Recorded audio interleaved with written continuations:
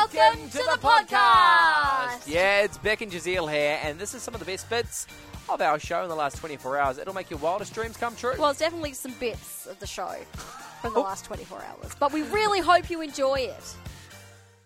Okay, and you said, hey, look, a fisherman went out there, he caught something, he thought it was a rock, but it wasn't. Dum, dum, dum, dum. A lot of texts coming through.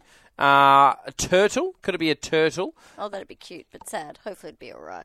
Could it be a lost treasure? Maybe something gold, says Jane. No. Chris says a grenade, perhaps. Not a grenade. That would be so scary. It would be terrifying. Well, this guy, his name's Andy Moore. He went fishing. He snagged a rock in the water. But he's like, I'm going to kayak over to that. Just take a little bit of a closer look because something caught his eye. Weird. Yeah, well, at first he thought it was like a big catfish skeleton or a deer skeleton. Oh, yeah. But he took a picture of it, then he posted it online. Someone reached out and suggested that it could be a prehistoric fossil. Okay. Props to Candace, who said some sort of fossil. Well done, Candace. And what happened is that the US Army Corps of Engineers... What? Confirmed. So he contacted a biologist. Yeah, but the name of that place again, the US... So it was a fisherman.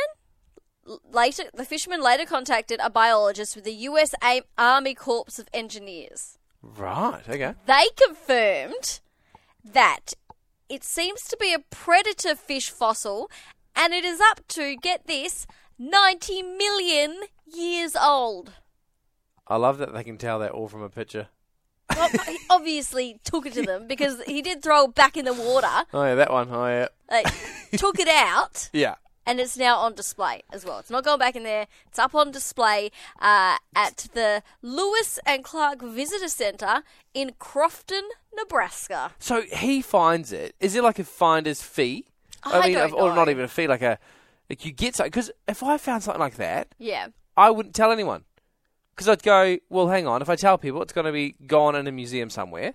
I guess it wouldn't be like you have to give it to the museum. It's optional. Maybe they do like a renting fee. Like, we'll pay you X amount of money a month to display your fossil. I doubt anyone has found anything that significant right now. But if you've found anything like this, what's the process? Yes. Do you get to keep it? Or do you have to hand it over to the state? Some things are like donated to like the WA museum. And I get that. Yeah. Like if you look at it and you're like, ugh, I don't care about this weird rock from the moon. Sure. Who wouldn't care about a weird rock from the moon? I'd like to have a weird rock from the moon. I would care about it. But you wouldn't notice the difference. Like I could get a rock outside right now and be like, look, it's from the moon. You'd be like, wow. Well, I am pretty gullible. So probably if you had gotten a rock that would look like a moon rock and said, hey, Beck, check this out. What is it's a moon rock. Like? I'd be like, sick, you got a moon rock. Can I have a look? I'd sell it to you. I wouldn't buy Real it. cheap, $200 back. Well, yeah, but then if I believed it was a moon rock, does it then have the value of a moon rock? These are all the questions we have. I know. Whew, what a hoot that was. That was. Oh, I'm tired just from listening to it. Oh, I'm energised. Yeah.